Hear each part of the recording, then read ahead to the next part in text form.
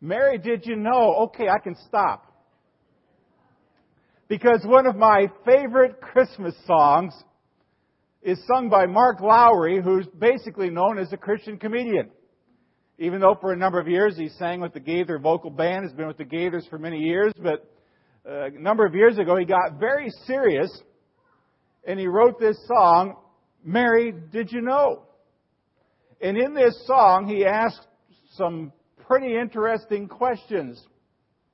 Mary, did you know that your baby boy is Lord of all creation? Mary, did you know that your baby boy will one day rule creation? Did you know that your baby boy is heaven's perfect lamb? Did you know this sleeping child you're holding is the great I am? I love babies. Don't need any more, but I love them. And my heart goes out to little children. Not very much stuff really gets me bent out of shape, but to see children cruelly treated really gets to me. There's just something about a little child, and almost every time I ever see a little child, I kind of look at them and I wonder what their life is going to be like someday. It was around Christmas 23 years ago that our grandson Joshua was born, December the 18th.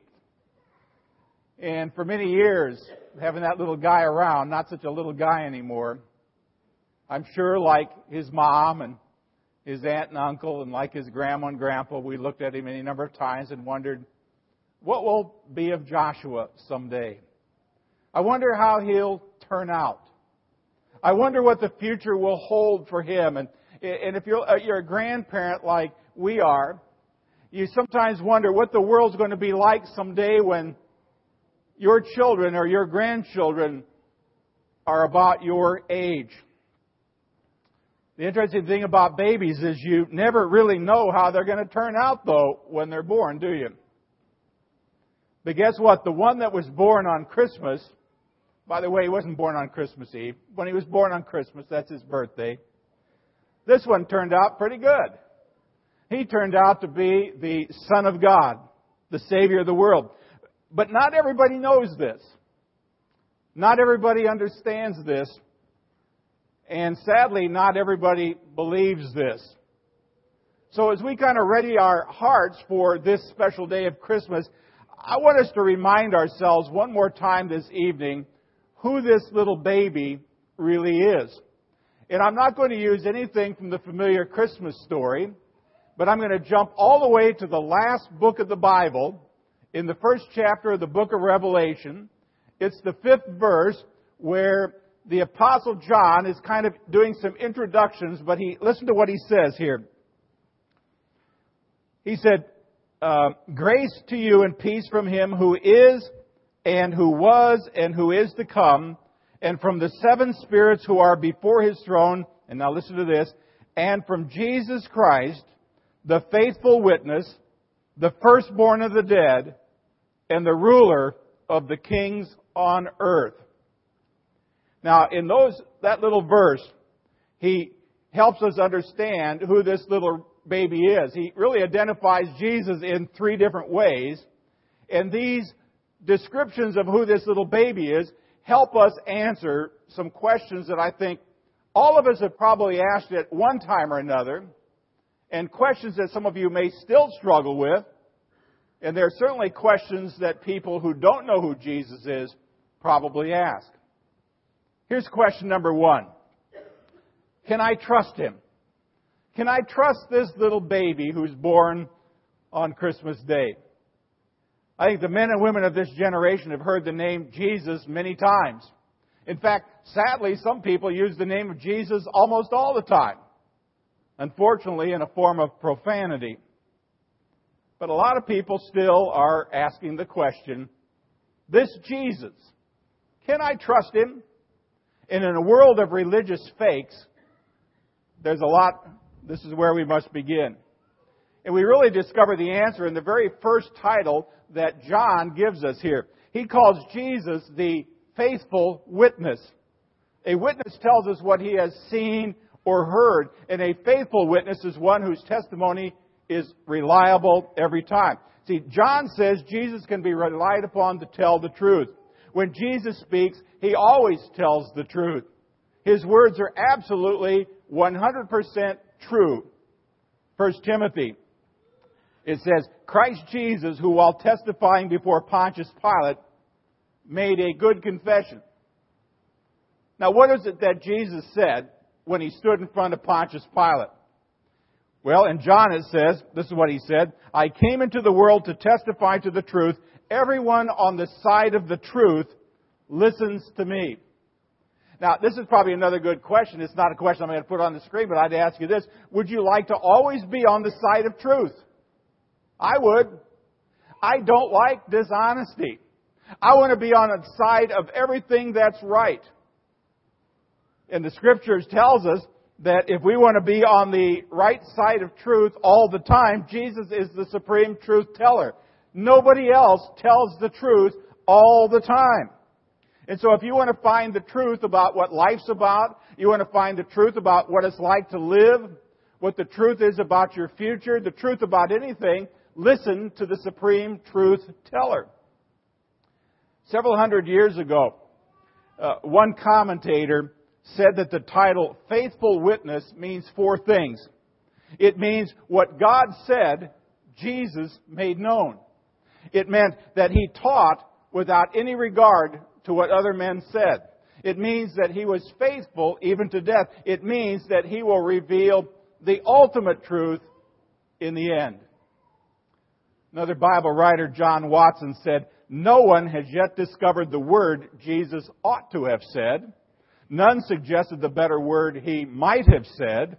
No action of His has shocked our moral sense. None has fallen short of the ideal.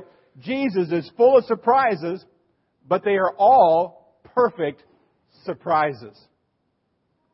See, everybody, myself included, needs to come and answer this question, can I trust Him?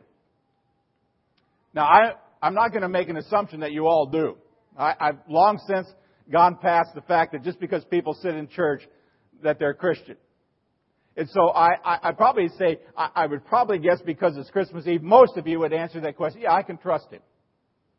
There may be a few who would say, I'm not sure if I trust Him all the time. And there may even be some of you that would say, no, I've never found any reason to trust Him. I remember a number of years ago, remember the old Donahue TV show? It's been a number of years ago. I never watched it much, but somebody told me about a show to watch one time, and so I did watch it. It was a debate between Bob Harrington, who was the chaplain of Bourbon Street in New Orleans, and he was going to debate Madalyn Murray O'Hair, the famous atheist. And at one point, somebody in the audience asked Madalyn Murray O'Hair this question: what are you going to do when Jesus returns? What are you going to say then? Well, I remember she had this very smug look on her face, and she said, it won't happen, so I don't have to worry about it. Whoa. Gives me the shivers just to even think about that. Chaplain Harrington, though, said something that just blew me away. He said, you know, the Bible contains 318 verses that speak about the return of Jesus Christ. She just said He's not going to return. Over here you got 318 verses in the book of God, and over there you got one verse from the book of O'Hare. Who are you going to believe? Well, maybe that's the key question. Who are you going to believe? Now, I just want to tell you, you don't have to take my word for it. Read it yourself. In fact, I'd say this to everybody who is here tonight, just a challenge. In the next 30 days, even though it won't take you 30 days, read Matthew and read Luke. Matthew and Luke, because it's there that tells the Christmas story and the rest of the story of Jesus. Just read it yourself. Read it and come to your own conclusions about this Jesus. You know, can you trust Him? Now, I'm going to tell you what I believe is going to happen, because I believe that whenever you work the Word will work you. It'll work you over big time. I don't know how anybody could read that with an open mind and not come up with the answer, yeah, I can believe Him. Now, I'm not telling you this to try to prove it to you. I'm just simply challenging you Make up your own mind and see whether Jesus is entirely trustworthy. Here's question number 2. Does He have the power to help me? Now, this answer is found in John's second title for Jesus. He calls Jesus the firstborn from the dead. That's an interesting title, the firstborn from the dead. It's talking about His resurrection from the dead. Now, what does it really mean? Well, very simply, it means that He is the first person. You get that? The first person to ever rise from the dead, never to die again. Now, during Jesus' ministry, He raised a number of people from the dead, including Lazarus, who the Bible says was dead 4 days. I mean, even a day longer than Jesus. But guess what? Every last person that Jesus ever raised from the dead all had one thing in common. You know what that was? They all died again. They all died again. But not Jesus. Not Jesus. When Jesus came out of that tomb on Easter Sunday morning, He rose once and for all. When He left the grave, He left that for good. That's why we say Jesus is the firstborn from the dead, in the sense that He is the first in a whole long line of people who will be raised from the dead, never to die again. Now, I got to tell you, I take great comfort in that. Just this last week, Nancy and I, like probably many people around this world, experienced the death of a loved one when Nancy's father passed. Over the years, as a pastor, I have presided over hundreds of funerals. I know what it's like to sit with families who are literally waiting for a loved one to die. I know what it's like to stand at the graveside. I know what it's like to stand in the pulpit during a funeral service and try to say something hopeful in the face of death. I can tell you personally, it's not always easy to pray when someone you love has been taken away from you. And it's no wonder that sometimes the Bible calls death the last enemy. But you know, in every one of those cases, whether it be the funeral this last week or the funeral of hundreds of other people, over the years I find strength in one thing and one thing only. It's this: Jesus has conquered the grave, and He has done what no other mortal man has ever done. He came back from the dead, and He will never, ever die again. And guess what happens to the people who believe that? It's pretty clear. Let me read it to you right from the Bible. 1 Thessalonians. For if we believe that Jesus died and rose again, even so God will bring with Him those who have fallen asleep in Jesus. It's kind of interesting being with my wife, and you know, a lot of people, and I know we all say these kinds of things, but they'd often come up and they'd say, "I'm so sorry about your father." And it was really encouraging to me to see Nancy's face and her mother's face sometimes light up with a smile on her face and say, "We're really happy because we know where he's at." He's one of those people who believed. And what a joy to know that. Do you catch those three words? It says, if we believe. It's as simple or as difficult as that. I mean, you will never convince yourself of the resurrection by camping out in a cemetery. If you go to a cemetery and you wait for a resurrection, you're going to wait for a long time. I mean, the last time that ever happened was over 2,000 years ago. But we have a Word of God that overrides anything that we could possibly see with our eyes. Our faith in the resurrection of the dead does not depend upon what our eyes can see. Our faith rests in the fact, or the act of God whereby He raised Jesus back from the dead. I got news for you. If God can do that, He can probably do anything. Does Jesus have the power to help you? You bet. After all, who is He? He's the firstborn of the dead. Here's the third question. Will He take care of your future? Will He take care of my future? The answer comes in His last little title for Jesus. And it's kind of a rather breathtaking title when you really think about it. He calls Jesus the ruler of the kings of the earth. Now, I thought maybe ruler and king was the same kind of stuff, but I found out the word for ruler means the ultimate authority. So He's the ultimate authority over all the kings of this earth. The kings of this earth are great, but what? Jesus is greater. Kings of this earth are mighty, but Jesus is mightier. Millions of people answer to these earthly kings, but these kings still answer to Him. He's not merely one of a whole long line of kings. He is what we refer to as, and you know it, Lord of Lords and King of Kings. Let me put it this way. If Barack Obama said to Jesus, "How can you be ruler over me? I have my office by the election of the people of the United States, a sovereign nation, and by virtue of my constitutional inauguration and installation." You know what Jesus would say to him? He would say, "I'll tell you how I have the authority. I have my office as ruler over you by God's election and by virtue of my resurrection from the dead, my indestructible life, and my installation at God's right hand. That's what makes me King of Kings." Friends, I got to tell you, that applies to anybody who ever occupies the White House. I mean, that statement is as true for Washington as it would be for father and son Bush, or Lincoln, or Kennedy, or Clinton, or Obama. You know, back in the first century, shortly after Jesus died, there was a mighty emperor by the name of Nero.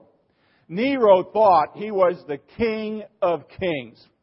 He held in his hands the power of life and death. Thumbs up, and somebody lived. Thumbs down, somebody died. It is said that Nero ordered the burning of Rome and then blamed it on the Christians. It was Nero who had the Apostle Paul beheaded, thinking that if he would do that, the Christian movement would die with him. But 2,000 years later, guess what? The tables have been turned. Today we name our dogs Nero and our children Paul. I mean, who are all of these rulers that John's talking about? Well, these are all the political rulers in their various spheres. I don't care whether it's the mayor of Texarkana, Arkansas, or Texas side, or whether you're a councilman or a chairman or a governor or a congressman or a senator or a president or a prime minister or some potentate of some far-off place. They're all just small-time kings or big-time kings who think they rule a lot. You all know the names. We've got a long list of them. Names like Obama and Putin and Netanyahu and Ahmadinejad and Harper and Blair and Singh and Kim and Abdullah and Sarkozy and Karzai and Hu and Mugabe and Calderon and Merkel and Cameron. And there's a million other ones just like that. But guess what? Jesus is ruler over every last one of them. And yet, some of you might say, and I might even agree with you, this world's really kind of in a mess. That's why it's sometimes kind of hard to believe that Jesus is in control of anything. I mean, all the evidence sometimes seems to be moving in the opposite direction. I mean, pornographers go free. Baby killers are untouched. Politicians break the very laws that they write. Drug dealers continue to make their millions, and nations arm themselves for total, absolute destruction. And when you look around, you could probably make a pretty good case to say, maybe Satan is the ruler of the kings of this earth. But friends, it only seems that way. I mean, Satan has no power. In fact, Satan, who would have liked to see Jesus die under the hands of Herod, could not succeed then, couldn't succeed when Jesus was nailed to the cross, and can't succeed today. In due time and at the right moment, this child born in Bethlehem is going to come back, and he is going to come onto the stage of world history. Those hands that were nailed to the cross are someday going to be hands that are going to rule the world. And even though we don't see it all the time today, it's certain and it's sure of fulfillment. That's what this book of Revelation is all about. Read it for yourself and just see how the story ends. Now, I hate to give up the end of any book, but I will. You read to the end, we win. Sorry, I let it out of the bag. I just couldn't resist. But in the meantime, at this very moment, He's the king of this earth. Everybody else reigns because of Him. I mean, by Him they're restrained, by Him they're replaced, by Him they are judged. Now, so the question again, will Jesus take care of my future? Sure. Why? Because He's the king, or the ruler of the kings of this earth. Was it Allstate says you're in good hands with Allstate? I say, no, you're in good hands when you are in the hands of those whose hands hold the universe. But let me take you back a little over 2,000 years ago. It sure didn't look like it on a Christmas Eve, did it? I mean, if you had been wandering through the poky little streets of that poky little town of Bethlehem some 2,000 years ago, and you heard a baby cry, and you stuck your head in the side door of somebody's house, you would have seen a baby laying in the straw in this little manger that cattle would have fed, and you would have said, oh, what a poor little baby. Born in poverty, I mean, what could possibly ever come of that little baby? But like I said at the beginning, you can never tell how a baby will turn out. But this little baby surprised us all. And we're still surprised by him 2,000 years later. Now, what would I like to have you remember tonight? That's always a good question. I think it's just this. Hold on tight to Jesus. You probably said, why didn't you just say it at the beginning and sit down? Well, I had to lead up to that point. But the answer to all the questions at the end is just hold on tight to Jesus. I mean, there's no security anywhere else. Yesterday, today, tomorrow, always, He is the answer to all the deepest questions of your life. Look at it one more time on the screen, all three of them, all together. Can I trust Him? Yes, I can. Why? For He is the faithful witness. Does He have the power to help me? Yes, He does. For He is the firstborn from the dead. Will He take care of my future? Yes, He will. For He is the ruler of the kings of the earth. Friends, there's not a person here tonight who does not need Him more than you know. I need Him more than sometimes I ever really know. And so the truth is worth repeating one more time. You're in good hands when you're in His hands, because those hands rule the universe. Place your life in His strong hands, and you will never, ever be disappointed. I don't know about you, that makes me pretty happy. Happy enough to sing joy to the world, I think. Let's stand and